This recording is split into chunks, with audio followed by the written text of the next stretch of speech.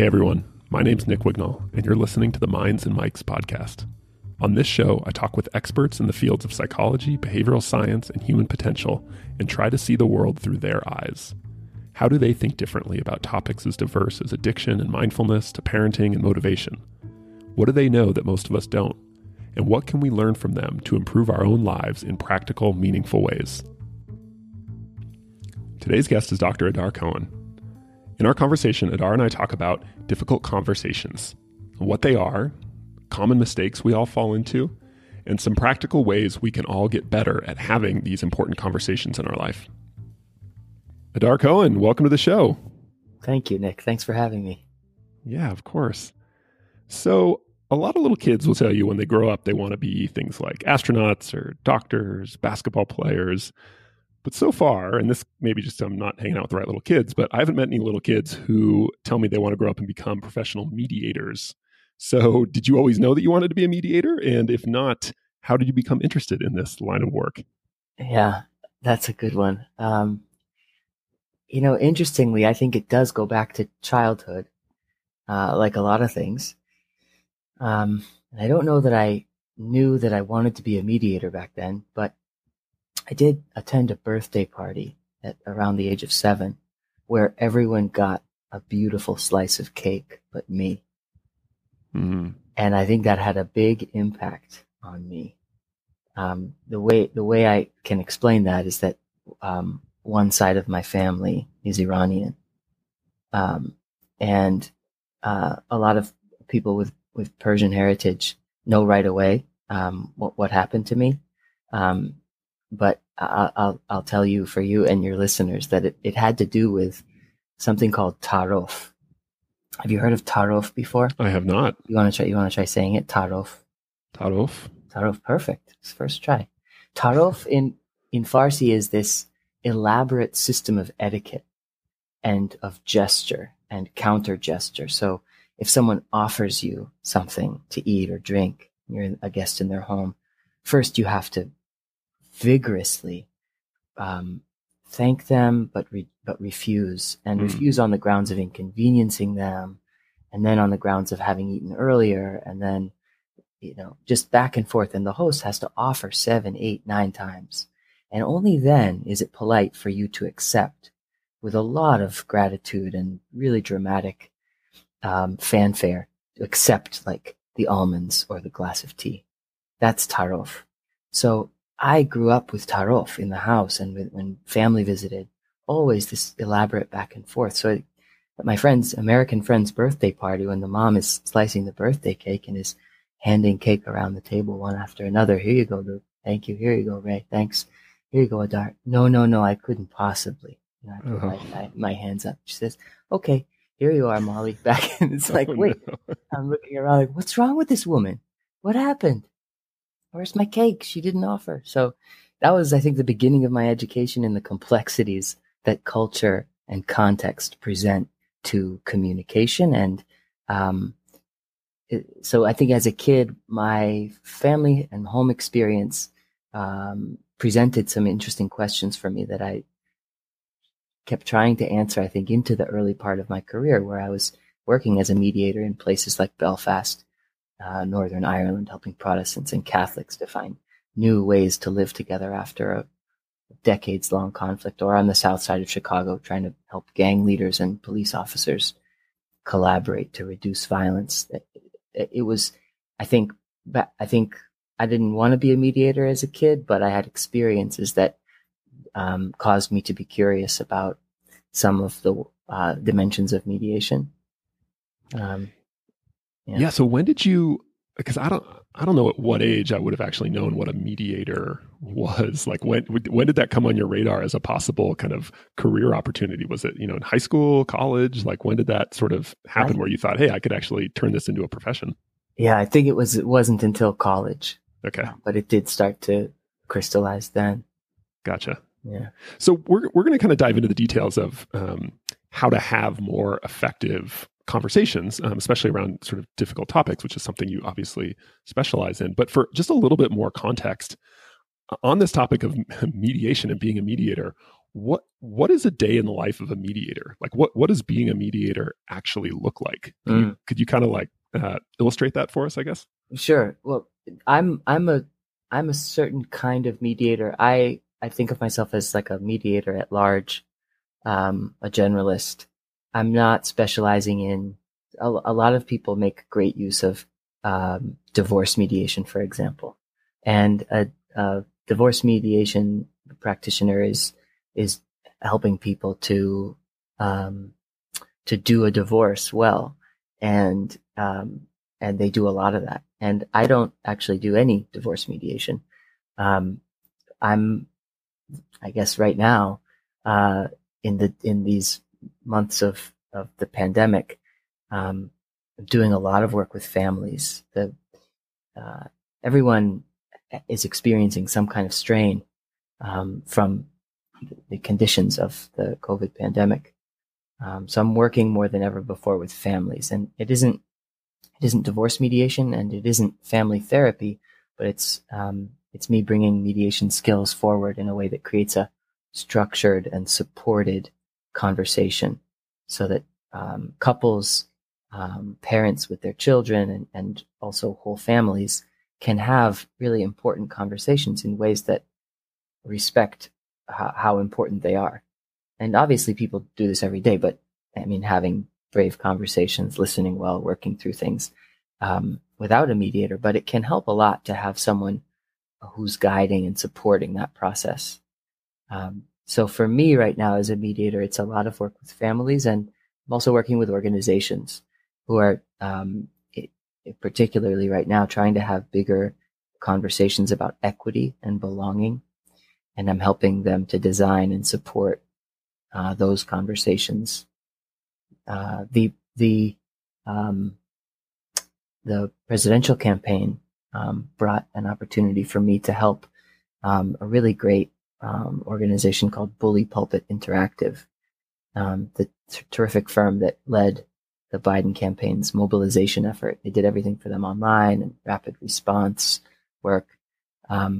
There, I'm helping people to have the best conversations they can, when the stakes are really high and there's a lot of stress and work is really fast.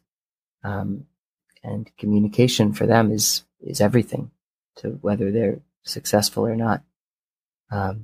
So really, I'm working as a mediator, and I'm also working as someone who helps people to have conversations in ways that would prevent them from needing a mediator later on. Yeah, right. So you're both kind of, it sounds like you're facilitating a problem that people come to you with, but then also kind of providing ongoing kind of skills or tools for dealing with those sorts of situations in the future. That's right. So sort of on that topic, what, just off the top of your head, like what are some of the most common types of difficult conversations that people come to you for help kind of navigating? Like what, I don't know, just bullet pointed out, like what are a few really common ones? Yeah. Well, right now the most common is families dealing with the holidays and figuring out how to approach the holidays. That's a really big one currently.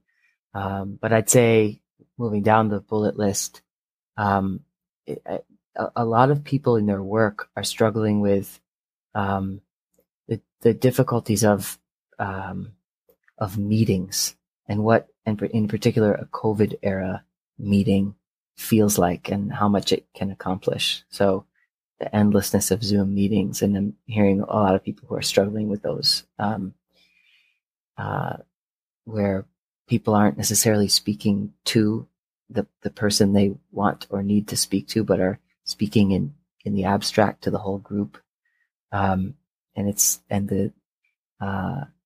So I think in the last 9 or so months, people are struggling a lot with just having meetings and not really having conversations anymore. So that's another one that's pretty common right now. That's interesting. I've heard a lot from my own clients about, a lot of people have been surprised that during the pandemic, grief is actually a more common emotion for a lot of people than maybe anxiety or even frustration, as they might have expected. And one of the things I'm hearing a lot is that people are kind of grieving over or really missing is the opportunity to have kind kind of rich, meaningful conversations, whether it's with coworkers or family or friends that they can't see as much anymore. So I like that. That's an interesting distinction between kind of conversations and you can have a meeting, but that doesn't necessarily mean you're going to be having a good, productive conversation. I like that. That's kind of neat. Yeah. So and we're going to kind of really get into the details of conversation, but we can't really talk about difficult conversations without sort of the elephant in the room here is the idea of conflict, which is often what leads to difficult conversations one way or the other. And, I think it's kind of a truism that people hate conflict, right? And will do just about anything to avoid it. In fact, in a recent essay you did on difficult conversations, you said, "We steer around conflict as prodigiously as we create it." Man, first of all, such a great line. You need to be doing more writing. But I'm curious, what's your theory for this? Why are we so afraid of conflict? I can't tell if that's a dumb question or a really insightful one, but I'm going to ask it anyway. Let me see if I can. Let me see if I can speak to this. It is, Nick, totally remarkable to me the lengths that we go to avoid conflict, and I include myself here. I'm right there with a lot of people on this planet. We want to avoid feeling uncomfortable, and we also want to avoid seeing others uncomfortable. So if a moment is tense, there's a tendency to flee the scene and backpedal. An awkward exchange terrifies people, and I think all of that's really real. But it also feels like it's deeper than that. It isn't just about awkwardness. I wonder if it has to do with a fear of losing control, or a fear of making things worse, which I guess is related to that.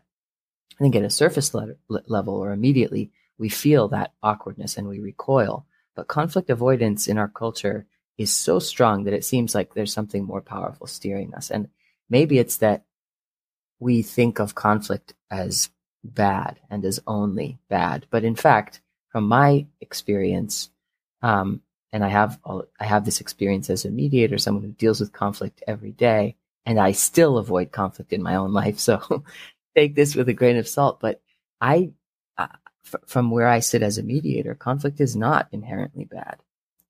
It offers us lots of new information about how we could work with others more effectively, where we might be able to improve our relationships, and all kinds of relationships. And also conflict gives us information about how we could grow as individuals. So yeah, I mean, as a mediator, I see a lot that avoiding conflict makes it worse, and usually ends up being worse than actually encountering it. Because as you alluded to, conflict avoidance often creates new conflict because what's simmering there under the surface is not going away. It's like having a pot on the stove that's boiling over and, walking into the kitchen and seeing that and deciding, well, you know what, I'm just going to go to the other room for a minute and I'll see what that does. Or putting a lid on it also doesn't really help. So I think the question really becomes, how do we approach conflict? Are we clenched about it? Are we afraid of it? Are we avoiding it? Or can we become more curious? Are we looking for opportunities to grow, or are we afraid of the change that could come with encountering conflict? Yeah, it's funny you bring up that metaphor of the pot on the stove bubbling over, because my work with clients in therapy, I talk a lot, obviously, with about people's kind of emotional pain. And this idea of pain, I think it's sort of analogous in that most people think of pain as a bad thing because it's so unpleasant and aversive feeling. But one of my favorite little trick questions is, when you touch a hot pan on a stove and you feel pain in your finger, is the pain bad? And my kind of cheeky answer is that, well, technically, no, that the pain is actually a really good thing. The pain is just information telling your brain to quickly move your hand so that you avoid the truly dangerous thing, which is, third-degree burns on your and tissue damage on your hand. Right. So it's really easy, and like you said, I'm guilty of this just as much as the next person, but it's very understandable and easy to conflate something feeling bad, whether it's pain or conflict, with something being bad.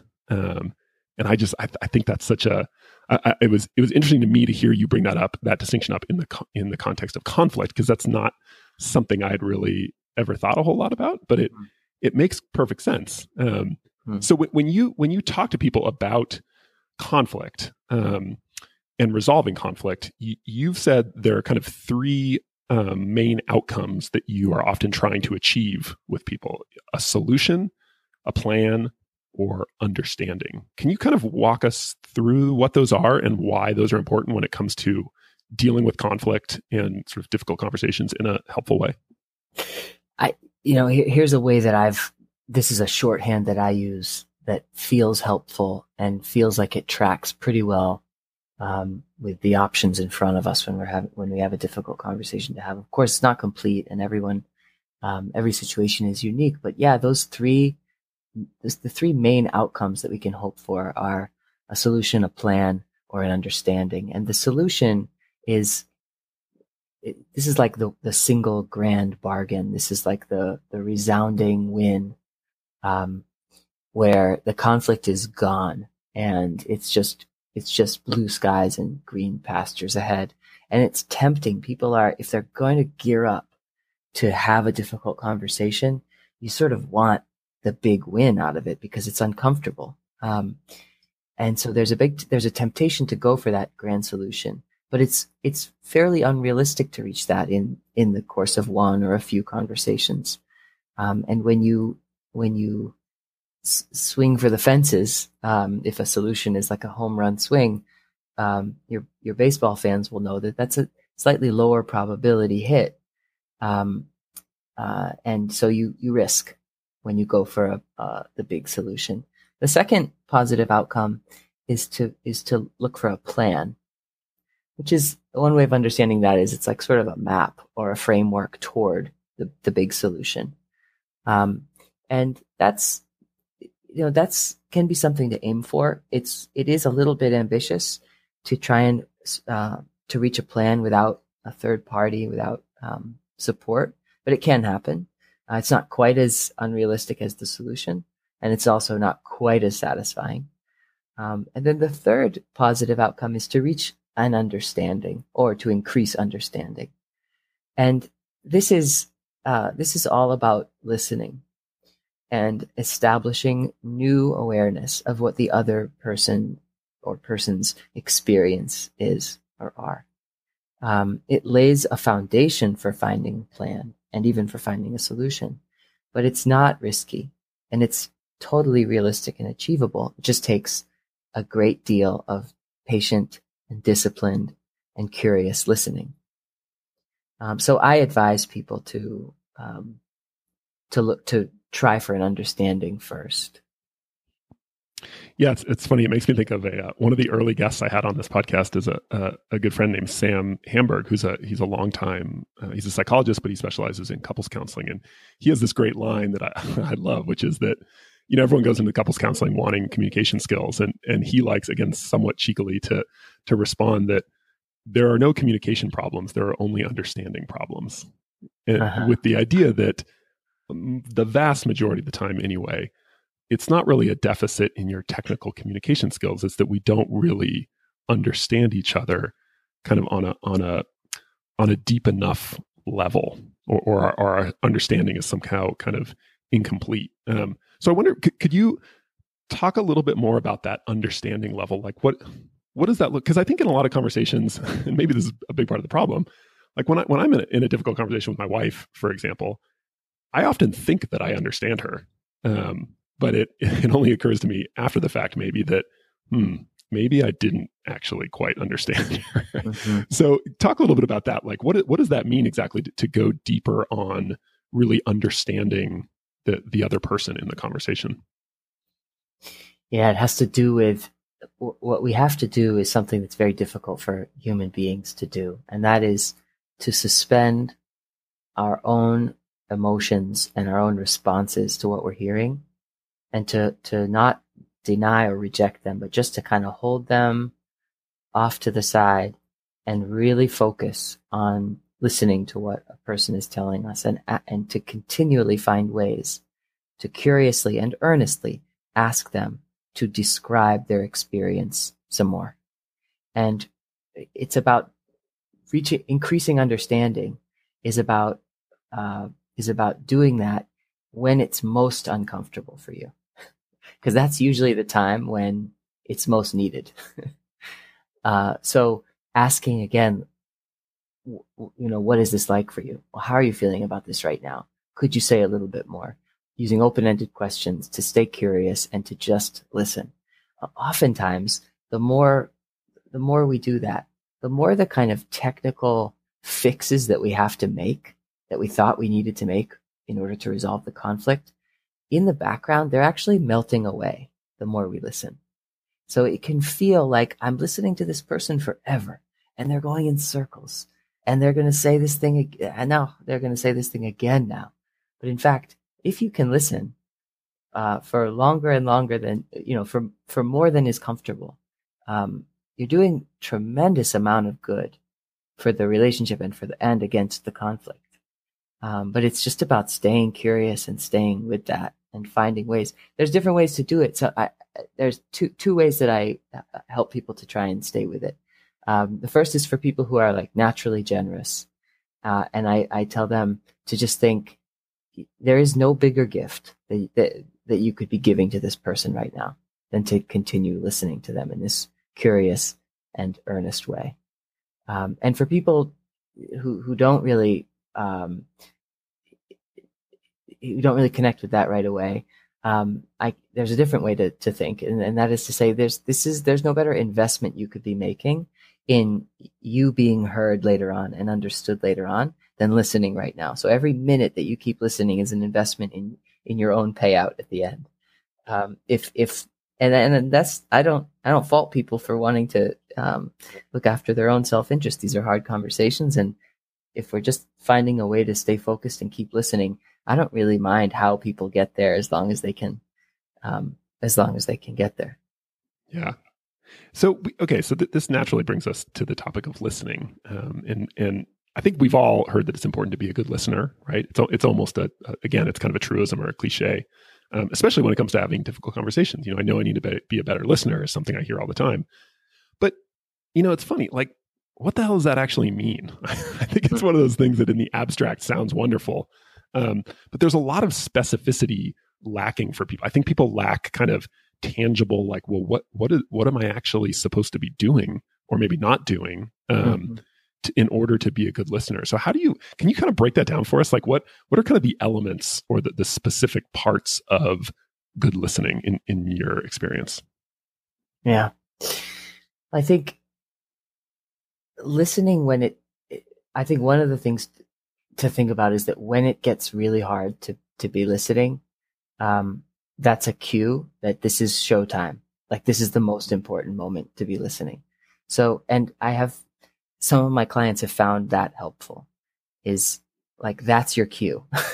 when you really want to stop listening, when you don't want to hear it, that aversion is your signal that it's showtime. Like your number just got called, take off your warm-ups, you're off the bench, you're in now.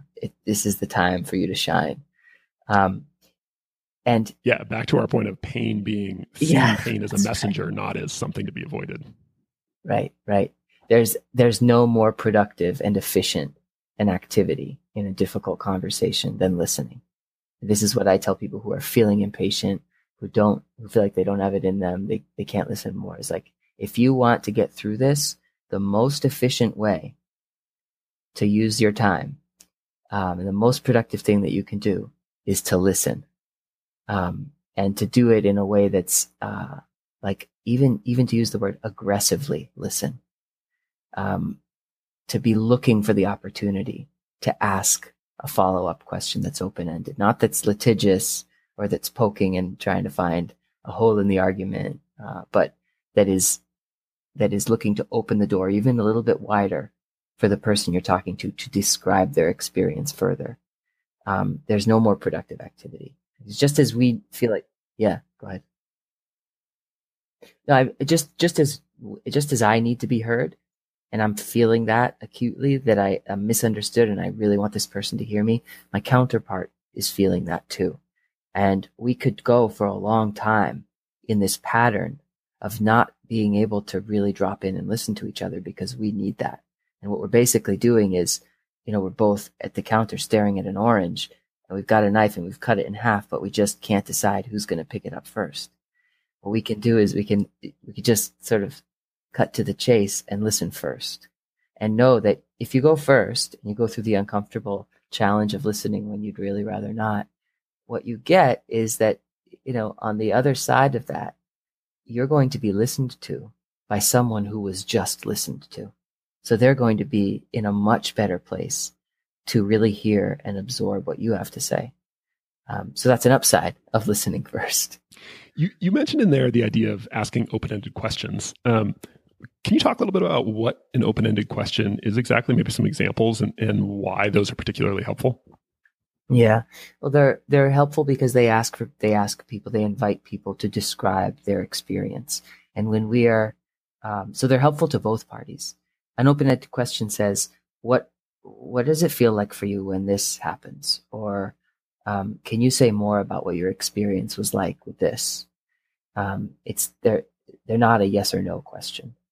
And it's certainly not don't you think that you ought to do such and such differently? Certainly not anything like that. It's a question that invites people to come forward and tell more of their story. And the way that benefits both parties is that obviously the person who's being asked is being invited to describe their experience, which means that they're not being set up to litigate or blame or stumble around in the kind of who did what of the conflict. They're being invited to describe what's on their heart or what's on their mind. And people need that deeply when they're in conflict or when the relationship is strained. And for the person who's asking, what they get is they get the benefit of being able to hear someone describe their experience rather than come after them or challenge them or relitigate an incident. So open-ended questions are good for everyone in these conversations. Yeah.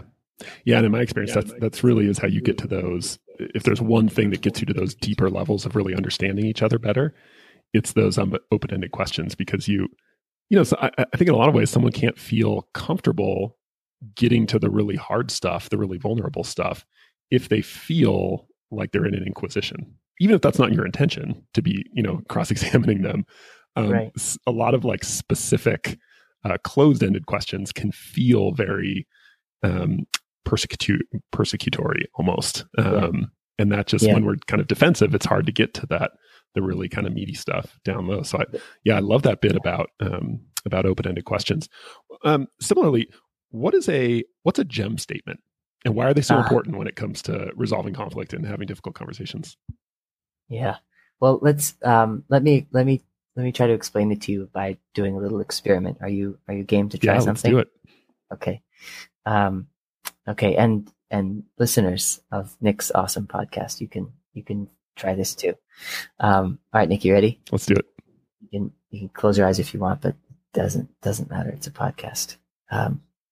Think of a really tough conversation, either one that you need to have that you've been avoiding or that is probably brewing, or if you don't have one available, think of one from a while ago, from some point in your life. Just think of this tough conversation, and I'm not going to ask you to say anything about it. But if you think about that person who you either need to talk to or needed to talk to, imagine for a moment that you just finished having the best possible conversation with them. You were heard fully, like they listened to everything you had to say and they addressed it all really, really well. If you were interested in an apology, if an apology was appropriate, you got a great apology.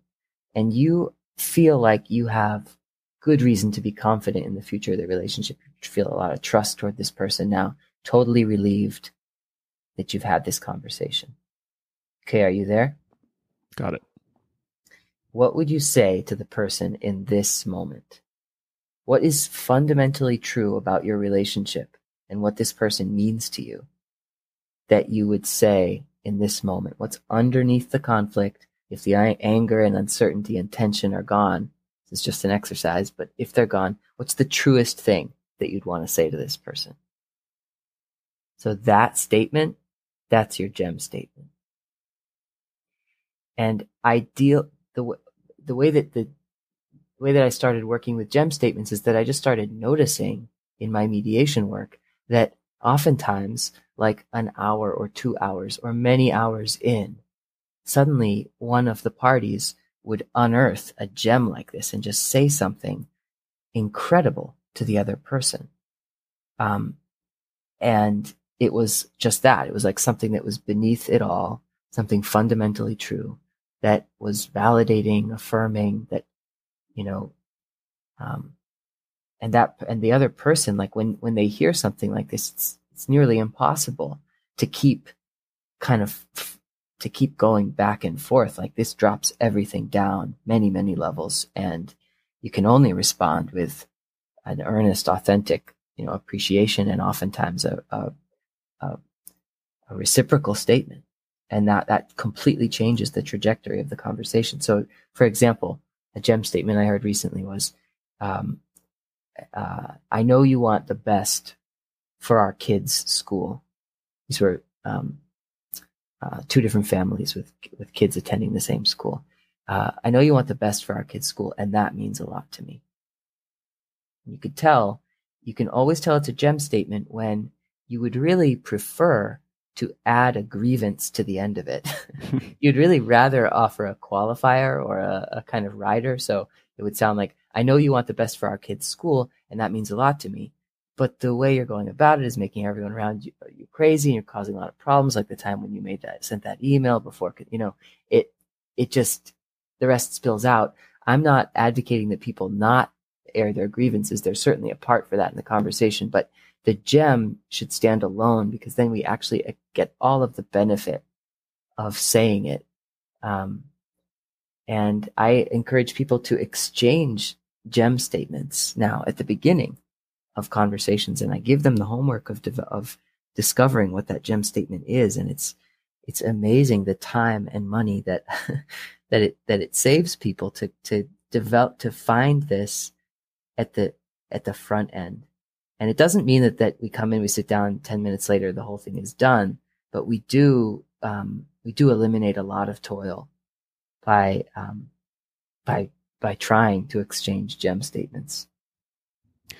Yeah. So if I kind of hear you correctly, one of the ways I would kind of translate this into my own like kind of framework for how I think about things is that gem statements are incredibly validating, and they're validating of the person and the relationship, the core of the person and the relationship, despite the particulars of this one conflict. So in a way, what they're saying is you are and we are much more than this particular conflict, as big as this conflict is. Yes. And that when someone really believes that you believe that, it's incredibly disarming, maybe comforting, confidence instilling. What do you think about that? Is that fair? Yeah, no, I think absolutely. It's validating. It builds confidence. It calms people. It also, oftentimes it's just the right nudge that people need to kind of get out of that, a kind of tight, clammed up, conflict mode, and to feel and experience together the other emotions that they've shared. So, and how powerful, like a lot of times the word love appears in the gem statement, and to start a hard conversation by referencing either the love that people have for each other or the appreciation that people have for each other. I mean, it just completely changes the air in the room, because of, like you say, that validation. It's incredibly disarming, and it reminds people of what they're there to protect. So let's kind of let's dive into. Okay, so you just had us kind of walk through an exercise of imagining a difficult conversation or kind of conflictual situation. So let's say people they thought of an upcoming conversation that they know they need to have or should have. So I guess let me start with this. You have this great line in this essay you did on this topic, and you said, when we're facing a tough conversation, it's not really the mediator you need, it's the conditions we're good at creating and maintaining. So I love this idea of the mediator as sort of like the gardener who kind of creates the appropriate sort of conditions for the plants or the flowers to kind of blossom on their own. So with that idea of kind of creating optimal conditions for a difficult conversation, like what are some things you recommend to people when it comes to preparing in advance for a difficult conversation? Yeah, I think ideally the conversation happens in a calm moment, not during an eruption, or because the circumstances forced the conversation to happen. And I know that is unrealistic because life is happening every day. But this actually points back to another reason not to avoid or delay having a big conversation, because when we do that, eventually that pot boils over, and it doesn't always choose like a calm, perfect, ideal moment to have a difficult conversation. It boils over when it boils over, and then we're having the conversation in less than ideal circumstances. We're not as prepared. So I think choosing a calm moment, and that's something that a mediator does. They schedule it. What that does is by putting it on people's calendar, they know it's coming. They can do whatever they might need to do to be prepared and as ready as they can be for it. I think it's really helpful to be doing something else while having these kinds of conversations. So not just sitting either on a Zoom or in the living room and just facing each other and trying to have the conversation again. So these days, I'm encouraging a lot of people, and I'm doing this alongside them, is to take a walk together, and if they're not in the same pod or bubble, to take a walk using the phone, and to both be walking and talking on the phone together, is a really helpful thing. But I've had my clients have really big conversations while baking together, preparing holiday greeting cards. I've sat, groups who work together in the same company, to paint together and to talk over that shared activity. Because when there's a shared activity or a shared object of focus that isn't the big conversation, you have another avenue to direct your energy if the listening is really hard, for example. Or if you just, it's like a safe, it's like a grounded outlet. So I think having an activity, choosing a calm moment, these things are help to create good conditions. Talking to someone else as you prepare to have the conversation, either an uninvolved friend or your therapist or a mediator, who might be willing to advise you in advance of your conversation. You can answer some questions in advance. And I think this is something that I ask people to think about before I serve as their mediator. And there are 4 pretty straightforward questions that you can answer that help you to create good conditions. And it's write down the biggest emotion that you're feeling toward the person you need to have the conversation with. So your biggest emotion. The second is, what's the biggest emotion you think they're feeling? The third is the gem statement, if you can come up with it. And the fourth one is just to really, as high level as you can, what's the hope you have for the conversation? Answering those 4 questions does a lot to create the conditions that a mediator creates, because it primes a person to be thinking about the goal, thinking about the outcome, developing a gem statement that would be validating and disarming, and then, processing their own emotion and also thinking empathetically about what the other person's emotion might be. Yeah, those are great. I love it. They're so concrete and specific. I think it's really helpful in an area that's so often full of kind of vague, generic advice. I think stuff like that is super helpful to people. Yeah, the other thing that can't be underestimated, Nick, is not to go for too long. We can't always finish a big conversation in one go, and sometimes when we try to, we start to reach diminishing returns, and blood sugar gets involved, and fatigue gets involved, and now no one's at their best anymore. And you're not at your best when, like, the really, really tough part of the conversation is around the corner. So it's good to pause and say, this was really great. We should really continue this. Let's come at it again when we're both fresh. Yeah, that's great advice. So one of the things in my both personal and professional experience that makes difficult conversations especially hard is the phenomenon of defensiveness. I think this is one of those things that we all kind of, everybody knows what defensiveness, they at least know what it feels like. It's kind of a hard thing to define, actually. But man, like nothing seems to derail conversations faster than defensiveness.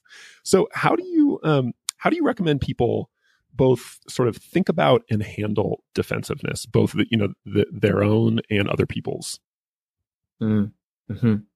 Well, this is one of the reasons that I advise people to seek understanding rather than a full-blown solution.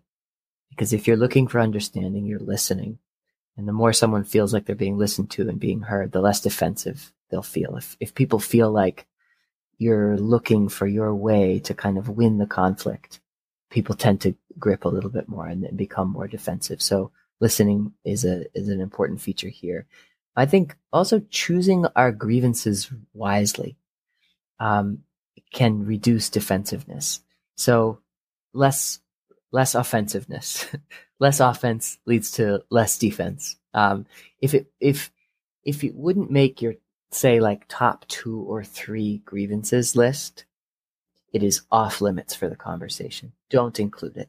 Because during a tense or emotionally draining conversation, people are not at their best in receiving criticism or responding to others' grievances. They're probably near their worst in that moment because everything is elevated and they're already experiencing so much. They're already making such an effort. So we should choose the grievances we want to raise really carefully, more than 1 or 2, and you're going to start to undermine. You won't even have those 1 or 2 heard or met. And as far as managing our own defensiveness, I'd say, I think here too, it's about not going on the offense so much. So in tough conversations, we're not just facing off against someone else. We're also confronting ourselves. And if you and I, Nick, are trying to sort something out that's created friction for us, and internally, I'm beating up on myself about maybe not being assertive enough or not setting a better boundary with you earlier on, or whatever else I might be going on the offense about with myself, I'm going to have a lot less bandwidth to hear you, and I'll be quicker to be defensive with you because my capacity is nearly consumed with fending off my own offense, my own critiques or negative self-talk.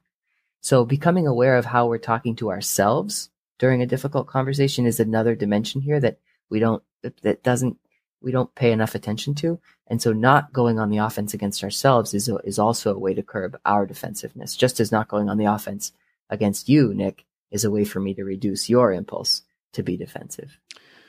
Man, mic drop. I feel like I should just drop the mic right there. That's so good. But I'm not going to because I've got a couple more questions for you. I think that is excellent advice. I think the degree to which we are playing offense against ourselves is just so underappreciated and causes so many difficulties unnecessarily. And getting better at recognizing that and being a little more gentle with ourselves is so important. So this next question it's a little out of left field, but one of the hardest lessons I learned as a therapist in training was how to shut up and embrace silence in therapy conversations. So I'm wondering, given that there's a lot of similarities, I think, between psychotherapy and mediation, how do you think about the role of silence in your work as a mediator and just, I guess, having difficult conversations generally?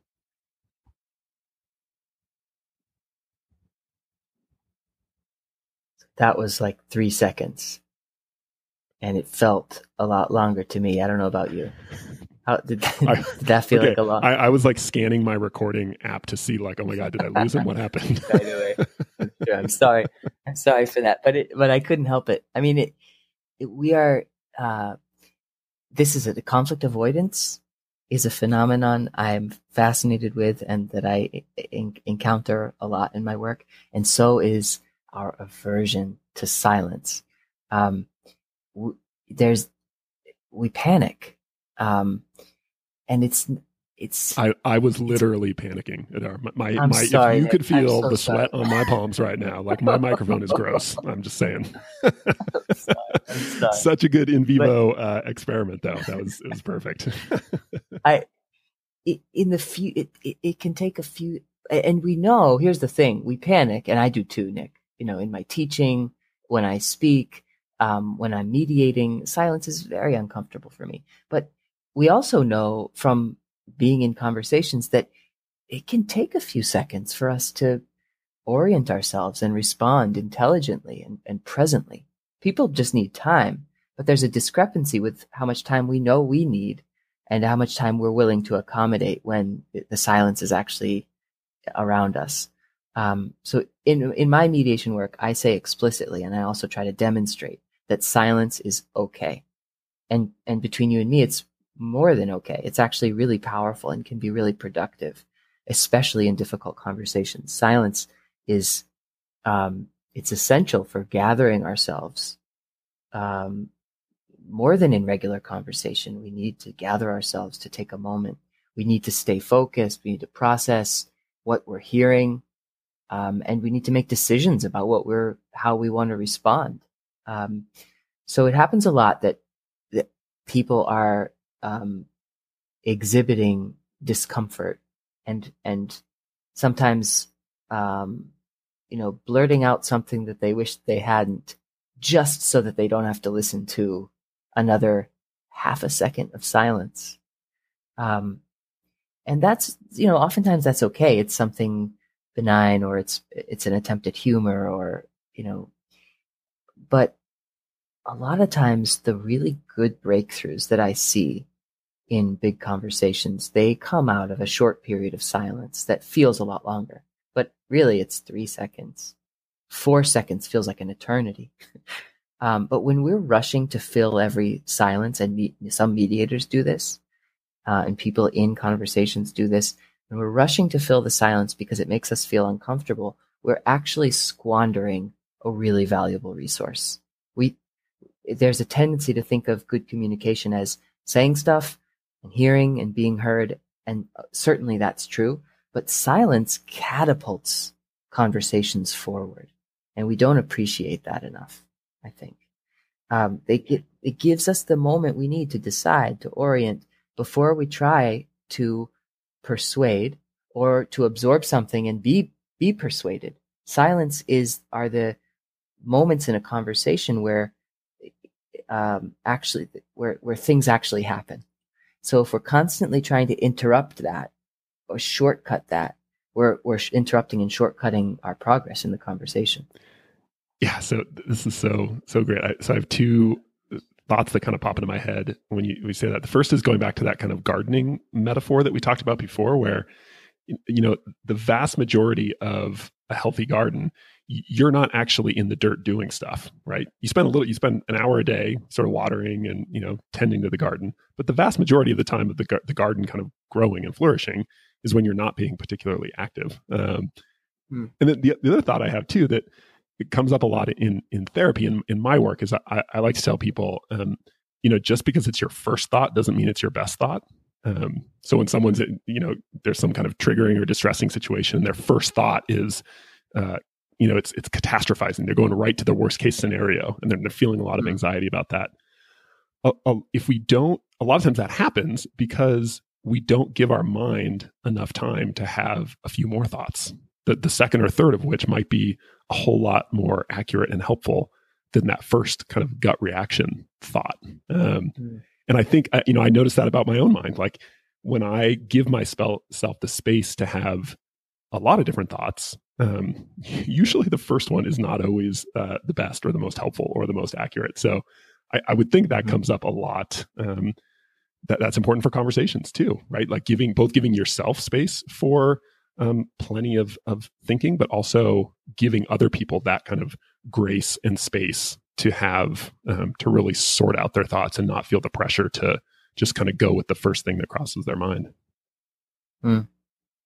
Yeah. One of the things I miss about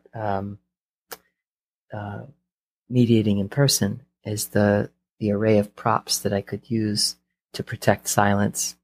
So, refilling people's tea or needlessly fussing with the glasses or whatever's on the tray as a way of just running interference for people, so that they can have just a couple more moments of silence to either, to explore that third or fourth thought, or to spend just another moment processing the one that they just heard. Because, people are really profoundly uncomfortable with silence, but they also profoundly need it. So there are all kinds of tricks that I've explored that are really nice in person. And of course, we look for the replacements on Zoom. Yeah, there are only so many emoji you can pop up in the middle of a Zoom call. That's right. So, that's right. Last question for you. We've talked a lot about how to manage our own difficult conversations, but what if we're struggling to facilitate a difficult conversation with someone else? So I'm a manager, say, and I'm trying to help a couple coworkers have a more productive conversation about something, or I'm a parent trying to help my older kids have a conversation about something.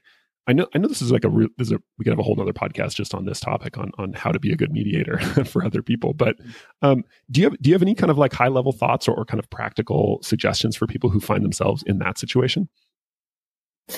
Yes, I think first of all, a big congratulations and a hearty salute to any of your listeners who are thinking about doing this, who see people around them who really need to have a difficult conversation. And if you're even just considering helping them to do it, good for you. The world depends on you. You are creating a better future for us all. And I think there are three rules, and many ideas and practices follow from these three. But if you can keep these three things in mind, you can do a lot of good. And the first one is that if you're going to convene people, and if you're going to try to be that third party who helps them hold together the conversation and creates the conditions in which they can have it well, you are going to need to be encouraging them to move toward the conflict rather than away from it or around it. Because as we've talked about, people want to avoid conflict. People don't like it. But you, as someone who knows that this could be a worthwhile conversation to have, you know that it's normal and healthy and totally human to have conflict. And without conflict, we don't really learn and grow and change. It's just like feeling the pain when you touch the hot pan on the stove. We need this information. It's important information. So if you're bringing people together to talk, you have an orientation of moving toward the conflict, not in an aggressive or inflammatory way, but keep moving, asking them to move toward it and think about it and share what they're feeling about it. And then the second rule is to just be ready to ask many, many questions. Ask each of them questions about their experiences. And if you listen really, really well to what they say, they're going to say important things because you're there listening. And the better you listen, the more the people involved in the conversation will actually follow your modeling, and they'll start to listen to each other. But you can show them the way. And of course, the more they start to listen to each other, the more their conflict is going to start to erode and melt away. And then the third is to speak less than you plan to speak less than you'll want to. You're gonna have this impulse to rush in and rescue people from silence because it feels like that awkwardness or that tension of the silence is going to be destructive and not helpful to the conversation. But resist that urge, because those awkward moments, those silences are actually the fuel for that conversation to move forward well. So you can show them that silence is okay by appearing comfortable with it, and by appearing to be very patient in those silences and just to wait for what might be next. So moving toward the conflict, not avoiding it, showing them that it's okay to move toward it, asking a lot of questions and giving a lot of space for people to do what they need to do. Hadar, it's been a pleasure. Where can listeners go to learn more about you and your work? Nick, the pleasure is mine. I'm a fan of your podcast and of your work and your writing, and it's been such a pleasure talking with you. Thanks so much for having me. If anyone wants to learn more about my work, my website can be helpful. It's adarcohen.com, and that's ADARCOHEN.com. I'm also on Twitter. My handle there is at Dr. Adar Cohen. Dr. Adarcohen, and you can find me in those two places, and people can reach out through my website. Hey everyone, thanks so much for listening to this episode of Minds and Mics. If you haven't done so already, I'd appreciate it if you took 1 minute to give us a review on Apple Podcasts. It helps out a lot, and if you've already done that, please consider sharing Minds and Mics with a friend or family member you think would enjoy it. As always, thank you for continuing to support the show, and we'll see you next time.